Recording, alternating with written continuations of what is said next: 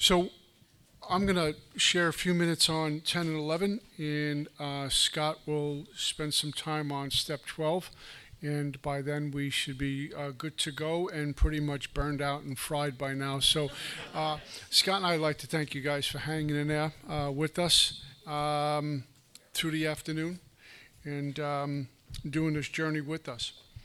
And I get to talk a little bit here about step 10 experientially, step 11 experientially, and what it has done for me.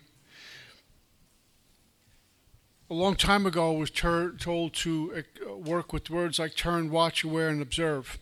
Turn, watch, aware, and observe over and over and over throughout my day, because my step 10 is how I'm doing throughout my day. Turn in order to go out. Turn in order to go out. Watch, aware, and observe. How's my speech? How's my language? Am I listening? Am I practicing pause? What's my thought life like? Do I have thoughts that are manifesting in my day? Those kind of thoughts that you want to keep tucked away. How's that looking?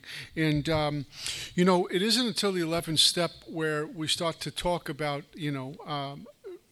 proper use of the will versus managing my life. And as we're going from 10 into 11, they use those words. So what I want to read to you is this. It says, this thought in the beginning of step 10 brings us to step 10. This thought brings us to step 10. What thought are they talking about? As I'm cleaning up amends, and in order to enter the world of the Spirit, I'm in the process of cleaning up the wreckage of my past. How could I be present right now if I'm still driven by voices of the past? How could I move forward in abundance, hand in hand with God, if I'm still interpreting the world through the mind, which is always in the past anyway, or the future?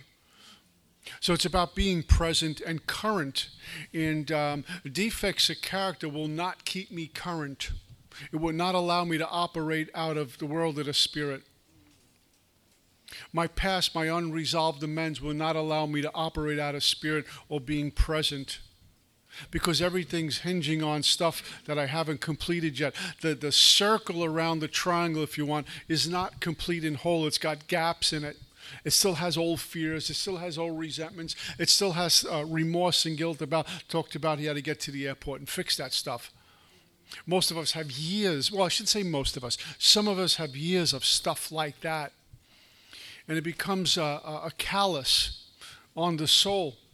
And we're wondering, how come I can't get in there? How come I can't just reach? How come I'm not feeling present?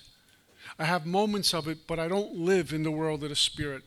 Experientially, can some of us give a talk on what it's like living in the world of the Spirit? This is uncharted territory, by the way, world of the Spirit. Even when I go through the work 20, 30 times, whatever it might be, each time I enter the world of the Spirit, it is no man's land. It's the first time I've arrived there, whether it's the first time or the 50th time, because I'm experiencing new dimensions of God that I never had before, a deeper level of consciousness that I never experienced before. My beingness has been changed. But like the spiritual transformation, there is no limit here. So just when I think I'm free, I'm getting freer. How free do I want to be? Do I want to get past where I currently am? Or am I satisfied with where I am and this is okay? So I go through the work, and each time I enter the world of the Spirit, as I'm cleaning up amends, if I have outstanding amends that I'm not addressing, have I really entered the world of the Spirit? I'm just tricking myself. Because as I look at the shade, well, I'm in step 10, so I must be in the world of the Spirit. Not necessary. That is not necessarily so.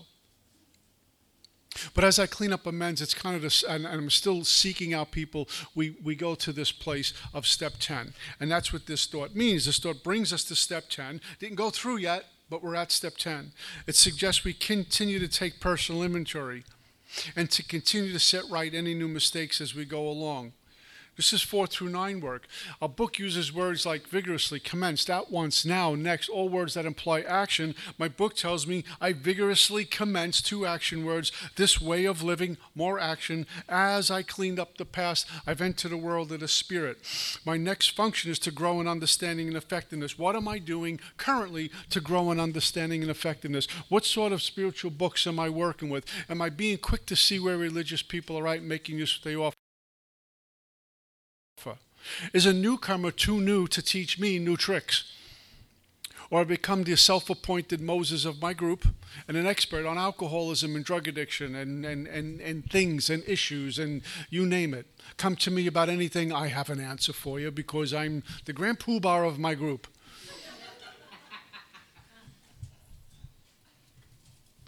And I'm not restless, irritable, and discontented. God damn it, I'm joyous, happy, and free. Just take a look at me. Okay.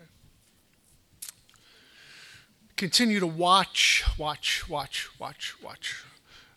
Aware, turn, observe. These are the actions, words I'm supposed to do throughout my day. How am I doing? Mark used to always tell us, how am I doing? And here's how it says, I continue to watch for selfishness, dishonesty, resentment, and fear. If you look at the questions in 4, 10, and 11, it's the same thing pretty much. How am I doing? Any resentments growing, fears dictating my day, amends that I need to clean up right away. And so during my day, what I just brought up this way, if I have something that hooks me, because we'll get a resentment, no matter who we are, it's going to hook you. Some will just fall off and it just falls off our shoulders, and occasionally a fear or resentment might hook you at 9 a.m. It could be something silly, but for some reason it's hooked you. Now the problem is within me, not them. But it's hooked me nonetheless.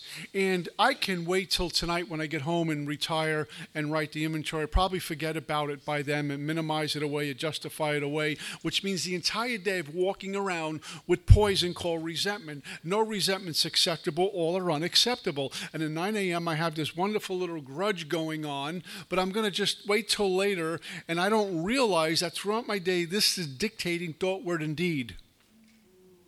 So what I do, and it's just the way I was brought up, is if I have a moment to write an inventory, I will. I always put pen to paper. But the first move is we turn to God. And that's what my step 10 tells me. It says, when these crop up, what crops up? Selfishness, dishonesty, resentment, and fear. When they crop up, assuming that they are, and they are,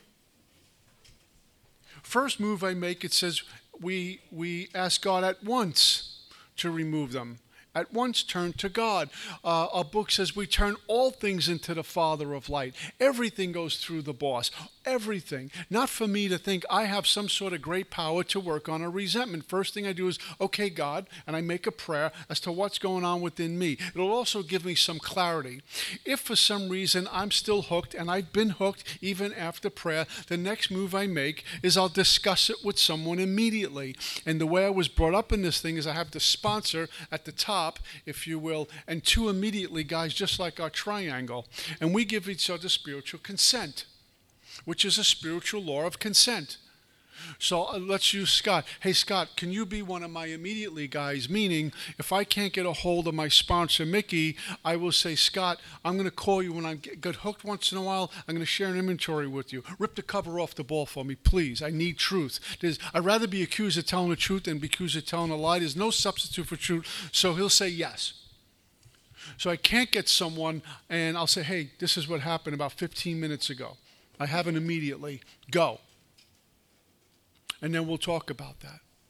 I might show up with him after writing some quick 4-column inventory. Prayer, it's still there. Now, what's really going on is my refusal to see truth and my refusal to let this thing go. Why? Because I want some satisfaction. I want to expose that person for what they just did. I want to be right and let everyone know how wrong they were for what they did. That's not very spiritual. That's self-righteous anger.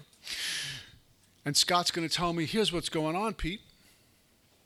Here's an example. Just the other day, we got here Friday, so it would be Thursday, I think, Wednesday or Thursday. I went to the store, and I run into a coworker, and we're just having a couple of laughs, some small talk, and he says to me, when a sentence starts like this, by the way, you know what I heard? It's probably not true. Or it's been greatly embellished. This is a guy who now wants it. You know what I heard on the QT? Why are you telling me? This is a gossip guy. Okay. So like an idiot, I listen because it involved me. And the gossip was about me. So I'm what? And he's telling me some things that were probably not true, and or greatly embellished. And what he was saying was really kind of ugly. And it had to do with an incident that happened about 3 weeks ago where a young fella hung himself, was suffering from addiction. And I didn't sleep right for about a week over this one, watching knowing a 24-year-old hung himself because he couldn't do this, couldn't do life. And the comments he gave me were cheap and uncaring and not very kind. And I got back in my car as I drove away, I says, "What did he just say to me?" You know what I mean? And I'm replaying the whole thing. I'm saying, what was he thinking? And here we go. So I drive up to work, and I take out my rosary beads. I make a prayer, and I surrender this thing, but it's got me. So there's a gentleman at work, and one of my elders, an old timer, just a wonderful man. And Mary and I were doing some business, and I says to him, I'll call him Joe. I said, "Joe, you got a second? I need to share something with you."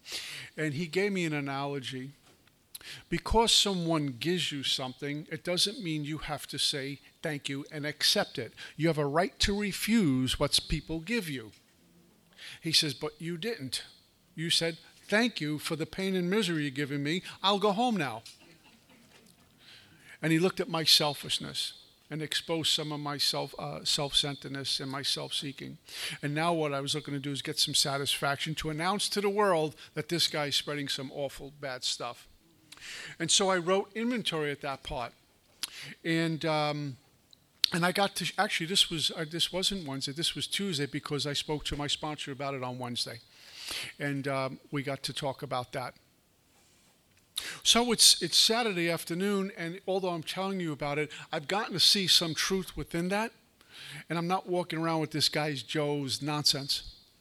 And that's the beauty of God, discussing with someone immediately, and some inventory. Then my job is to pray for forgiveness. And even Marion shared that with me. Our job is to forgive them, for they know not what they do. Even though it sounds like they know what they're doing, but they don't. Especially if it's a non-AA who has a view of what we do, but doesn't know what we do. So that was my job. And little by slowly, I start to crawl out of that. And it's Saturday afternoon, and I'm just sharing. But as I'm sharing with you, there's no hook anywhere. But I was hooked, which is going to happen. Our book knows that. Our book knows the ego's going to, what was that about me? What? Yeah. So I discuss with someone immediately, love and tolerance of others is our code. And so as I go through my day, this is how I navigate through my day.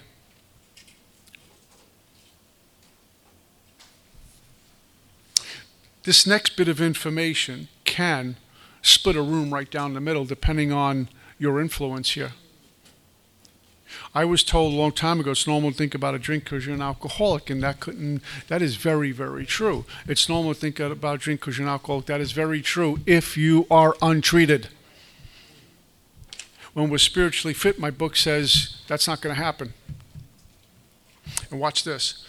It says we cease fighting anything or anyone, even alcohol. Now, when I got here, it was always about alcohol and fighting everything and everyone. Now, alcohol is almost an afterthought. I've been about to be placed in a position of neutrality, safe and protected in this world of the spirit. This is a place, I go from knowing to a place of unknown. Everything's very tangible in a sense in 1 through 9 to some degree. I step into the world of the spirit. This is a new territory. Everything's being experienced for the first time. I'm not working with the mind anymore. I'm working in the spiritual realm. Everything gets turned upside down here. Up is down, down is up, right is left, and vice versa. This is God's deal. And to work with these sort of principles, I can't do 10 and 11 with the mind.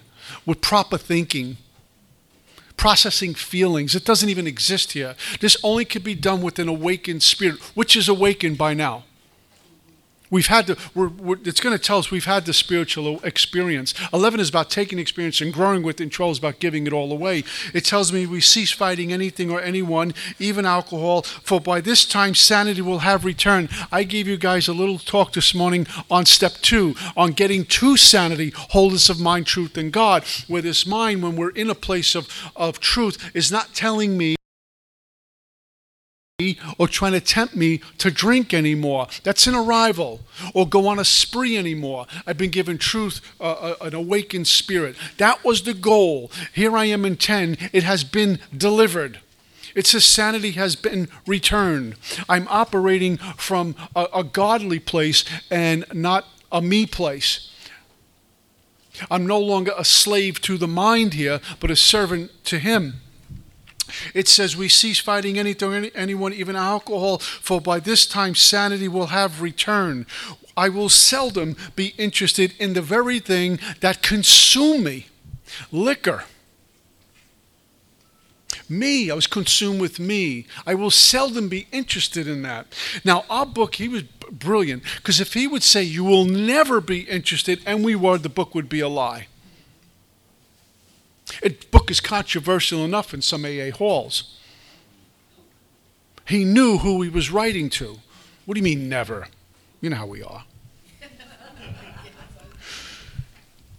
If tempted, big word, small word, big meaning. If tempted, I will recoil from it as from a hot flame.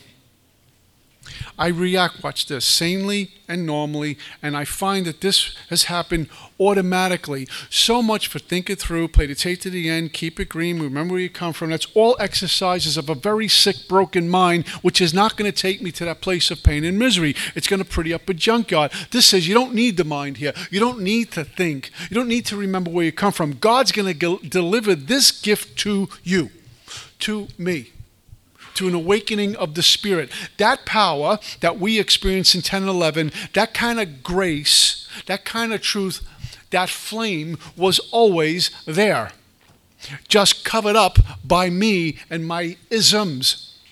They're all removed now. And what I experience is that which has been always present, God. It never left. It can't be separate from that which I already am. But the less of me, more God. More of me, less God. In the discipline of this work, there's a tremendous amount of freedom. I ride a horse of discipline.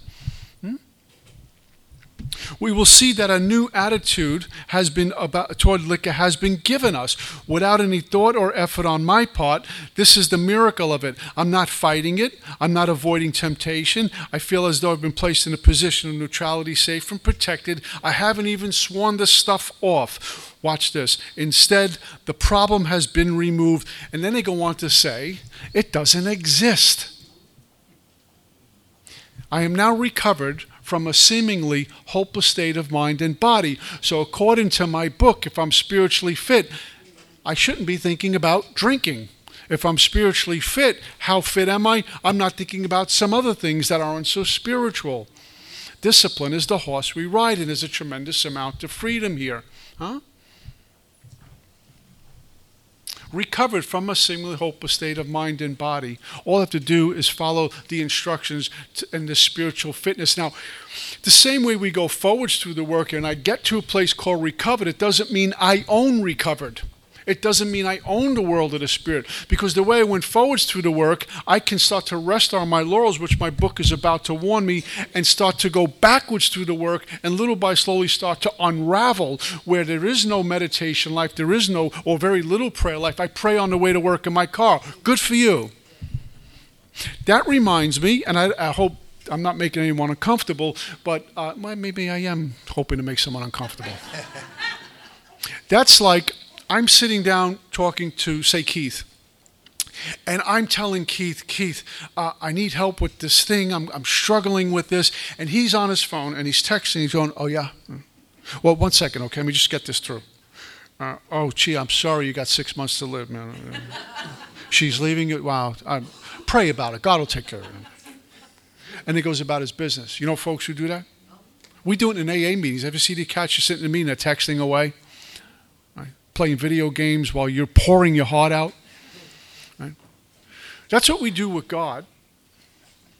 When we are I pray in my car on my way to work. I talk to God.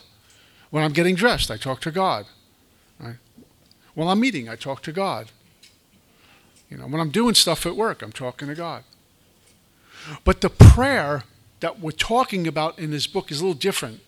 It's about this dialogue, this communication, this attention to God. I should not be doing anything else. It must be for me, it is the most important event of my day. And when I'm driving to work, and that is my prayer. Listen, if you get to pray, pray anytime. But if I have a life of discipline, then I'm not driving to work, and that is my first conscious contact with God in the morning after I've been up for a half hour. And I'm too lazy to get up 20 minutes earlier. And when I'm doing my first prayer with God and I'm behind the wheel, that is the same thing as you pouring your heart out and the person listening is texting or on the phone getting a little piece here and a little piece there. How dare I show up to him with other stuff going on when he's the one who's given me another day of sobriety and pumping air through my lungs. So I navigate through the day that way and I get to experience getting recovered. And as we talk about step 11, we step into step 11 in growing and understanding effectiveness. It has brought me back through inventory back to my religious community. I just want to spend a second on that and be very mindful not to break a tradition. Most of us talk about a God of our own understanding. Great. We all have our own vision or idea what this God looks like. And our book says, be quick to see where religious people are right, but most of us do it from a great distance. We'd rather get a book from Barnes & Nobles than to go to the community that author got the information from, a synagogue, a church, a chapel, whatever it is. Because I have problems with religion. I did it. I believe in God, I believe in the carpenter, but religion, the biggest pompous, arrogant comment I could make. Because here's what goes on. We all have our religions. And we come into AA and it becomes our religion. But we pray to this God in our own little religious leanings. Right? And this God gives us a day's sobriety, a day at a time. Gives us some health a day at a time. Overcomes some obstacles a day at a time. We surrender, please God, take this pain away, and eventually it goes away. Take care of my children, and all these things. And we keep coming to AA. We keep walking, talking about this prayer and meditation, this God, I love my God, I love my God, I love my God. Not once do many of us visit his house. It's like me feeding you. You're homeless, and I feed you and clothe you and bring you into my house and give you a place to stay, etc. And I nurse you back to health, and you get on your feet, and I make sure you're okay for the remainder of your day. And one day I give you a call and say, can you come to my house to visit? I'm having a little get-together. And you say, I can't make it. And I say, okay, how about next week? You say, no, I can't make it. How about the following? No, I don't like the people who hang out with you. And you never show up. What a lack of gratitude.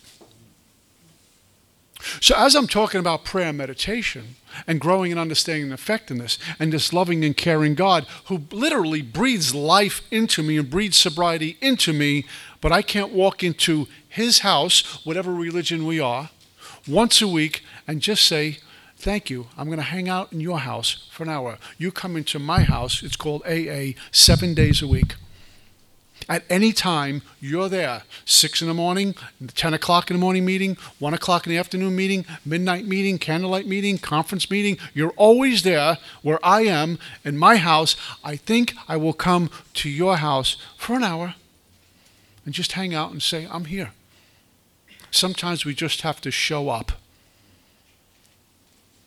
But how many of us do that? And here's what I was told. If I have a problem with my religion, it's easy to do. That's easy to sink your teeth in because we read the headlines. If I have a problem with my religious community, I have the problem with the religious community. Me. They don't seem to have a problem with me because every time I walk in, they say hello, like AA. I have the problem, which means I have the resentment. And since when has a resentment become acceptable for me? Yet I'm practicing step 11 and meditating and all this other stuff. And through inventory, I had to go back to my church, make amends, and that is one of the bright spots of my life now. So what do I do at step 11? On awakening. Not 3 hours later after 6 Red Bulls and a carton of cigarettes. When I was new, there was a gentleman, Vince D. He says he set me up. The old timers were great for setting us up. He said, what do you do in the morning? I said, well, get up. I was new and I was just going back to work, and I just get up, a cup of coffee, maybe eat a little something, shower, get dressed, go pray, and head to work. He said, let me get this straight. So you get up, make coffee, have something to eat, shower, get dressed, then pray, and go to work. So tell me something, he said, Pete. He's by the time you awaken and hit your knees to praise, about an hour's gone by. Who's preventing you from drinking? You? Doesn't our book say on awakening, which means on awakening, because we don't have the luxury of hanging out for a couple of hours before we get that power? We surrender that power to keep me clean and sober. By the way, the longer we wait, that means there's a greater chance of you taking over your life, which means an idiot's about to run it. So on awakening means on awakening, which means I'm up, I pray. And I heard him. My prayer life and meditation life has, thank the good Lord, evolved over years. I don't check in with God because he's not a Holiday Inn. The same thing when I sponsor them and they call me, I'm just checking in. I'm not the Holiday Inn. Do not check in with me. We have an appointment. It's a little different. It's a visit. And so I spend some time in the morning with God, and I do some meditation with God. And the thing about meditation, it's as personal as it is. There's some posture and breath things, disciplines we got to follow. But the more I sit in meditation, the more I can silence the mind and the traffic in the head and the chatter of 1,000 monkeys just chirping around in there, telling me a million different things and their agendas and their fears. I don't need to listen to any of it. Meditation allows me to touch a very deep place in me, huh? The first time I meditated was for 2 minutes. I thought it was 2 years. And I got a hold of, sage and candles and oils and bells and chimes and music. And I thought I was Allah, Buddha, Jesus. I was everything, all in one, reading 24 hours a day, daily reflections, upper room, this book. By the time I got done, a day passed.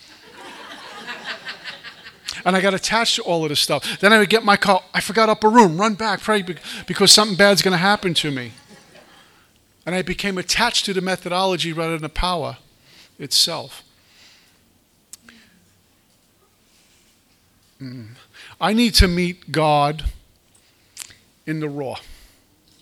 With no bells, no chimes, no candles, no say. Those things have their effect. There's a place for that. But at some point, I need to meet God, just he and I, alone, with nothing. Because when he calls me home, I'm not taking bells and chimes and sage and all this other, my CDs are coming. No, it's just me and him. And I need to be a servant, a life of a servant, a life of a servant. I don't need to be the first online. I can be the last online, a life of a servant. And that's what this allows me to do. When I get home at night, when I retire at night, whatever time that is, I will have a little office and in a prayer room. It's kind of like in the same room. I sit at my desk and Marion will walk in and here I am, reading and usually writing, just some inventory. Anything I missed during the day, which I will discuss with my sponsor, the things that have hooked me, the things that haven't hooked me. He usually orchestrates how that talk goes anyway. And I have my inventory that keeps me clean. And so I don't wake up on Tuesday morning wearing Monday. That emotional hangover that 12 and 12 talks about. And we're able to start to wear the world like a loose garment and be a part of this, but not of it.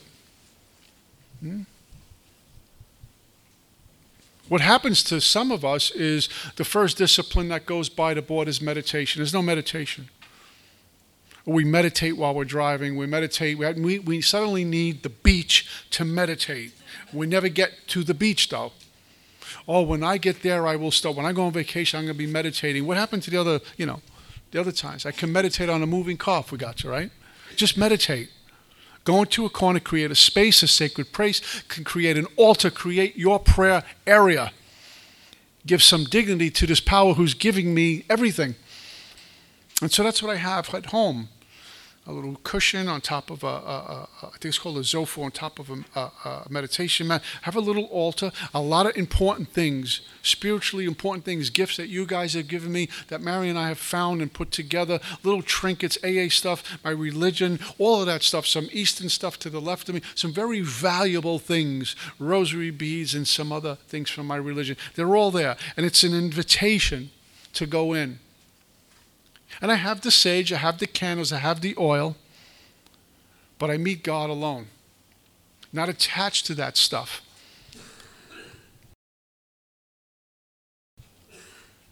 And after prayer, after inventory at night, I do some prayer, little meditation. The whole thing takes a few minutes.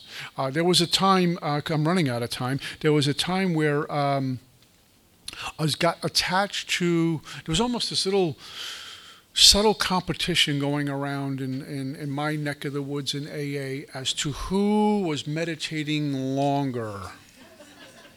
And they made it very clear to everyone. I got up at 3 a.m. this morning to meditate. I got up at 2:30 in the morning. I meditated for 45 minutes. And it was very beating the chest thing. And God's going, that's not what I need. I hope you're doing good deeds out of that. That's what I really need.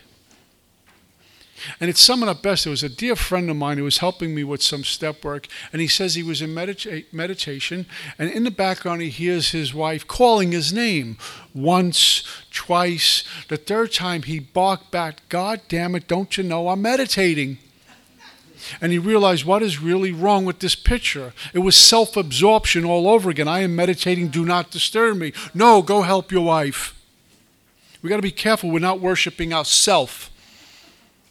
And we become these self-appointed gods. So I sit. I don't even keep a timer anymore. I sit. Some days it's 10 minutes. Some days it's 20 minutes. Some days it's 15 minutes. But the sitting is the waiting, trying to get still and listen. And there's meditation. I've had profound experiences, meditation, that I didn't plan on happening. I can't make an experience happen. I can't create abundance. I can't create enlightenment. I can't create an aha moment. But I need to plow the field, and God will do the growing. So my plowing the field is prayer and meditation, inventory, and keeping a hollow bone. Right? Gone back to my religious community. I've been working with lots of books over the years, which I bring to you. And what I mean by bring to you is my experiences with that stuff. And that's just the desire God has given me to know Him more, to practice His principles more, to be an upstanding member of Alcoholics Anonymous more, to hopefully walk with the humble heart. I'm not good at that. Sometimes I show up, and some integrity, some dignity, some etiquette, and to be an agent for this power which I serve. And Mary and I both have a life of service. There's something in Scripture that says, "For me and my house, we worship the Lord." We do. We love our Alcoholics Anonymous. And we were just doing a workshop, Mary and I, outside of Atlanta at this monastery, and these monks dedicate their life. And going in, I know we have a life of service and dedication, and we love our God, and we love our AA, and I'm around these men, and I'm saying, this is a completely different level. And I was humbled by it. That's their calling. They don't think about, hey, I dedicated my whole life to silence. That's what they're called to do. There's no thought involved with that. We get our calling in here to go clean up a drunk who's dirty, soil themselves. It's not pleasant, but we do it. Civilians go, how could you do that? We say, how could I not? That's the awakened spirit. Feeding the homeless in here, doing charitable work in here, and not looking for applause. I don't beat my chest because I do 12-step calls. I don't beat my chest because I'm feeding homeless. I don't beat my chest because I travel around the globe. I don't do that stuff. It's all coming from Him, and that's how it's supposed to be. Here's the great thing about awakening. We expect miracles. We don't go, wow, you believe what happened? God's way of being anonymous. No, it's just like, yeah, miracle. Of course it's a miracle. Everything is a miracle. Interior prayer. Of course they showed up when they did. Why wouldn't they? Of course he got sober. Why wouldn't he?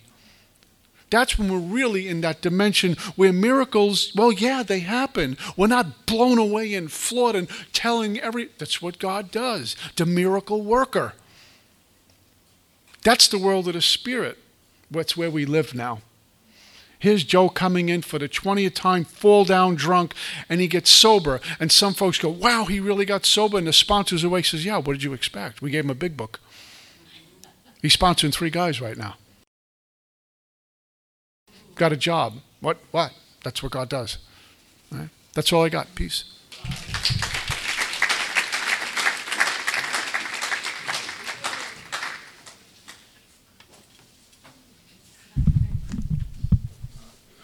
Thank you, Peter.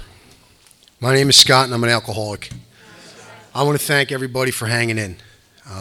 Again, I know Peter already thanked everyone, and I want to thank Mike for inviting us here, and for all of you for coming. You know, it's a long day. It's a lot to think about, but you know, it's at things like this that we can get excited about recovery. And we can get more excited about our own recovery a lot of the time at things like this. And it was at something like this that my whole life changed, you know. Because somebody else was carrying the message, I was able to find people that were going to show me this book, that were going to show me the way through this book and guide me through it. And then this book became the vehicle to the power that I needed. Right? So if this book is the vehicle, then I suppose God is the highway. And that's where I'm trying to live my life today. And so what is it that makes 12-step work for me in my life, you know? Having had a spiritual awakening as the result of these steps, we tried to carry this message to alcoholics and practice these principles in all our affairs. I mean, what's that mean, and how do you make that happen? You know, well, my experience is that the only way for me to carry the message and live these principles and bring them into all my affairs is to be a student. Not to show up to this meeting or any other meeting or any encounter with another alcoholic as the teacher, you know, to take that position. Because then I might not be able to say, I don't know, when you ask me something. You know, I get to sponsor many men today. I'll sponsor as many men as I can without ripping off others that are close to me of time and, you know, my responsibilities and such. But, you know, I know guys that sponsor, like, you know, 20, 30 guys. I don't know how they do that. Unless you're retired or maybe you work from home or something like that. But I don't know how to actually do that. You know, I think it's possible to take many, many men through the steps, or women, you know, if you're a woman. I believe in, personally, I believe in sticking with men as far as sponsorship goes. Only because I think there's something that goes on between men and women, and I think it's supposed to be that way. But I just, from my own personal experience, I don't believe it's up to me to sponsor women. But anyway, I just do what my sponsor did with me. You know, what he did was I asked him to sponsor me. He thought about it. He prayed about it. Then he let me know, and he said yes, he would sponsor me. And then he gave me a time. He gave me a time to call him. And that time was 5 o'clock on Friday. Now we've since changed to 6:15 on Friday night. But what he did was he was going to dedicate an hour of his day to me once a week. And we would pick up this book on either end of the phone, and he would take me through the book, starting from the doctor's opinion. We worked our way through that book. And that's how we built our relationship. And now I could call him anytime I needed to during the week if suddenly showed up, and, you know, it's going to show up. I don't mean suddenly in the form of a drink. I mean, when these things crop up. Something that I need to get off my chest, something I need to respond to immediately. And also I was told to get some immediately guys. And I have a handful of men in the area because, you know, with my sponsor, I have a 2-hour time difference. So if it's 8 o'clock in the morning and I'm on the job site and I'm running into it, you know, I don't want to be calling Colorado and it's 6 a.m. and I'm like, hey, man, I need you. You know, I'm not going to do that. But I have guys in the same area, you know, Eastern Standard Time, that I can call and I can run something by them. You know, and here's the thing. In the greater metropolitan Philadelphia area, in Philadelphia you have a couple of million folks. And then during any given workday, you have an influx of more people. Not sure what the number is, but I know in the greater Philadelphia area, you have about 5 million human beings. And they all have their ideas of how they want their day to go too, right? So I get to live in the world of the spirit amongst all of that. I was told for the past 7 years that God works in chaos, and I didn't know what that meant until I started to really get into spirituality, like the essence of spirituality. What does it mean to live a spiritual life? And it was put to me that spirituality is the capacity to be invisible.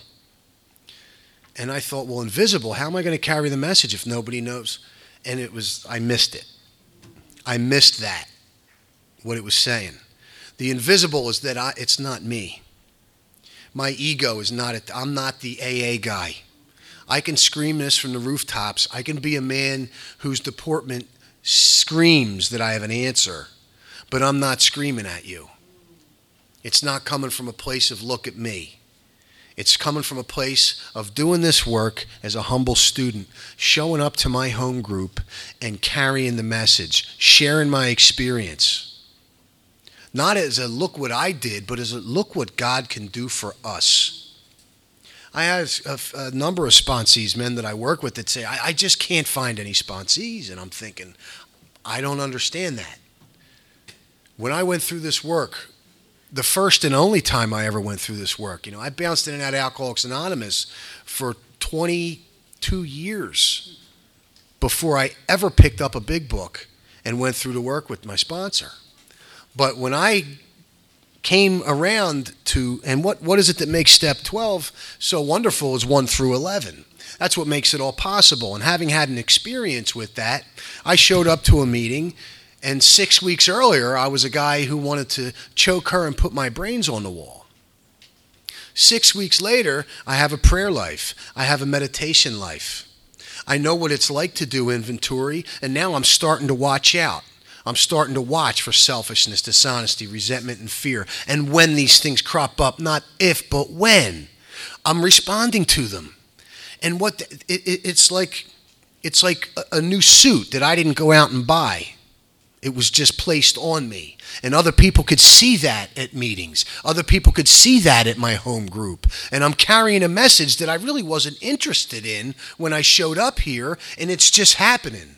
It's just flowing through me. Like, I'm sharing things I never expected to share and wouldn't have done 8 weeks before. I wouldn't have done it. And then I have people approach me saying, hey man, like, what happened to you? Who's this guy?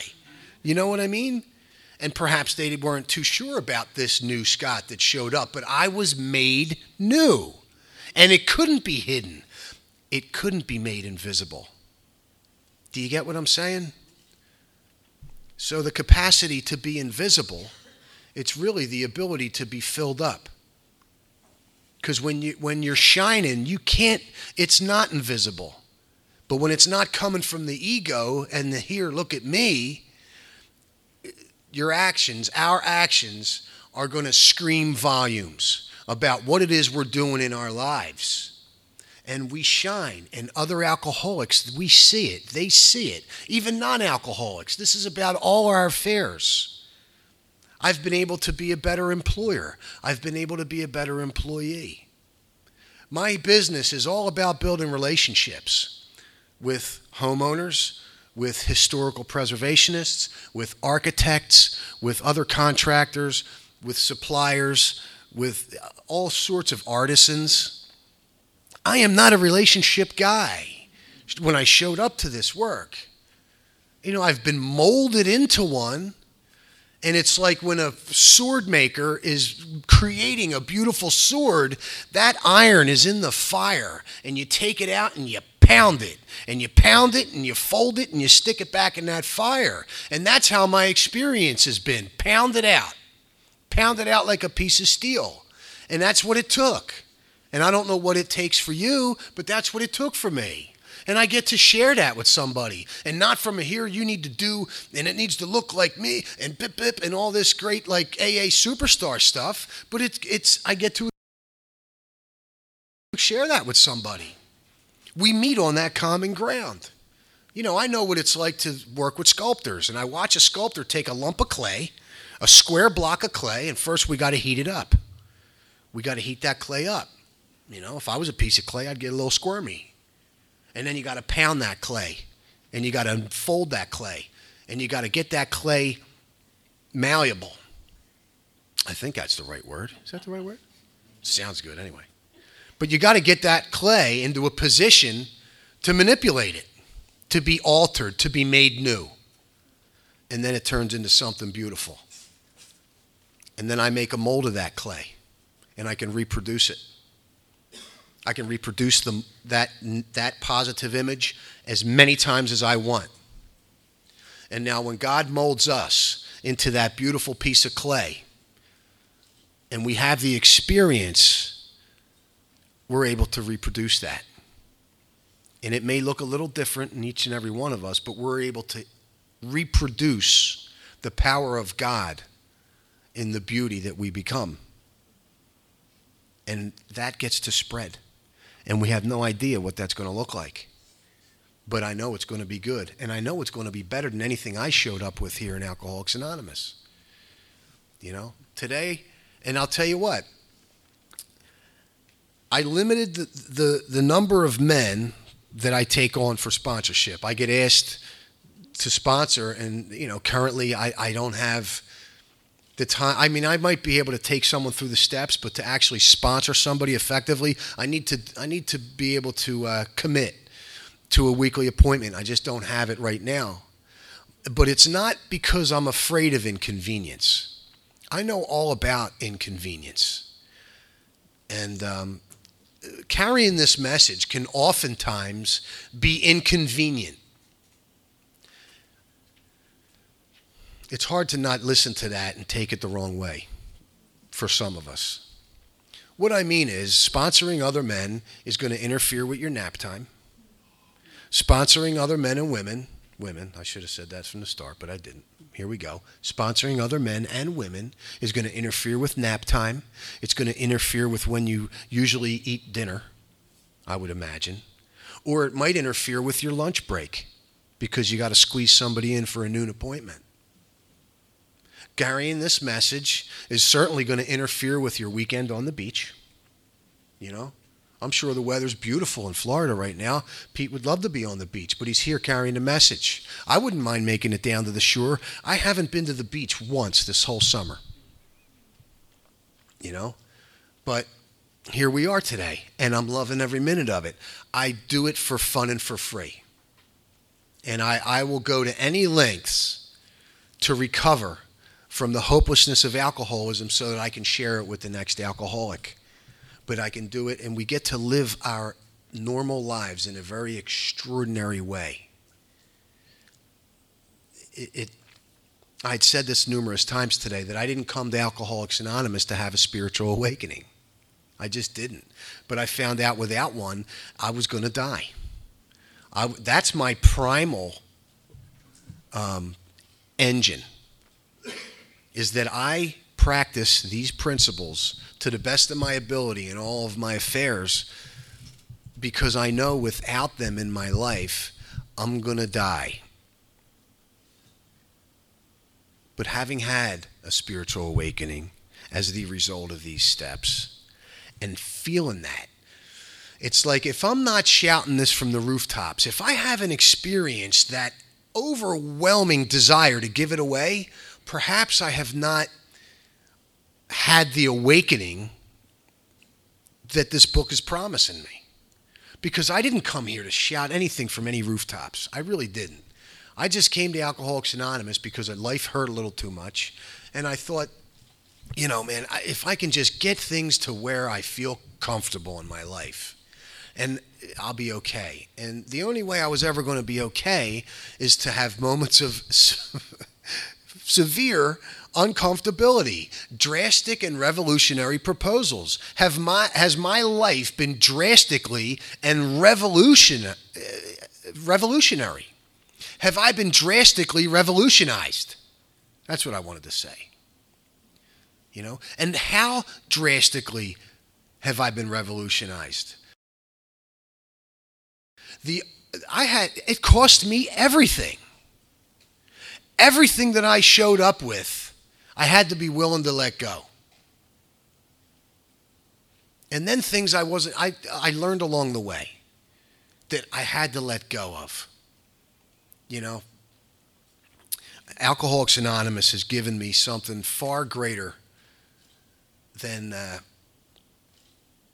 little itty bitty crumbs that I was going to settle for, and that I was settling for when I got here. You know, I thought, let me get a girlfriend and a job and a pocket full of money, and you know, some new duds, a nice apartment down in Rittenhouse Square, and a new Cadillac, and I'm cool. And I went out and I started to get all that stuff, man, and my life was impossible. And I don't live that way today. You can ask anybody that spends time with me how I live today. I have no secrets like that. You can ask my girlfriend what kind of a boyfriend I am. You can go ask my son what kind of a father I am. You can ask my brother what kind of a brother I am. You can ask any one of my clients what kind of a guy I am, and they'll tell you. And I didn't have to threaten them. You know what I'm saying? And let them know you were coming. But I get to live a transparent life of invitation today. You know, I don't have to intrude on you in order to share this message. I get invited to places I never thought I'd be interested in going. And you know what? Sometimes carrying the message can be a little bit of inconvenience to some of my creature comforts and the places I want to, you know what I mean? I want to kind of dig in and stay there. And I cannot stop the flow of change in my life. If I give my life to this power called God, then I really don't get to choose in the way in which he's going to change my life. And my life is going to unfold and change in the world of the Spirit according to the way God wants it to. Or I get in there and I try to get it, you know, and now once again, I want to put God to work for me. You know, I just want to thank everyone here for sticking it out and staying, and God bless. Peace.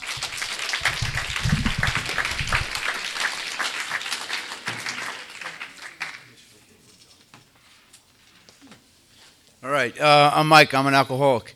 And let's give another round of applause for Peter and Scott for coming out. It's been an awesome weekend.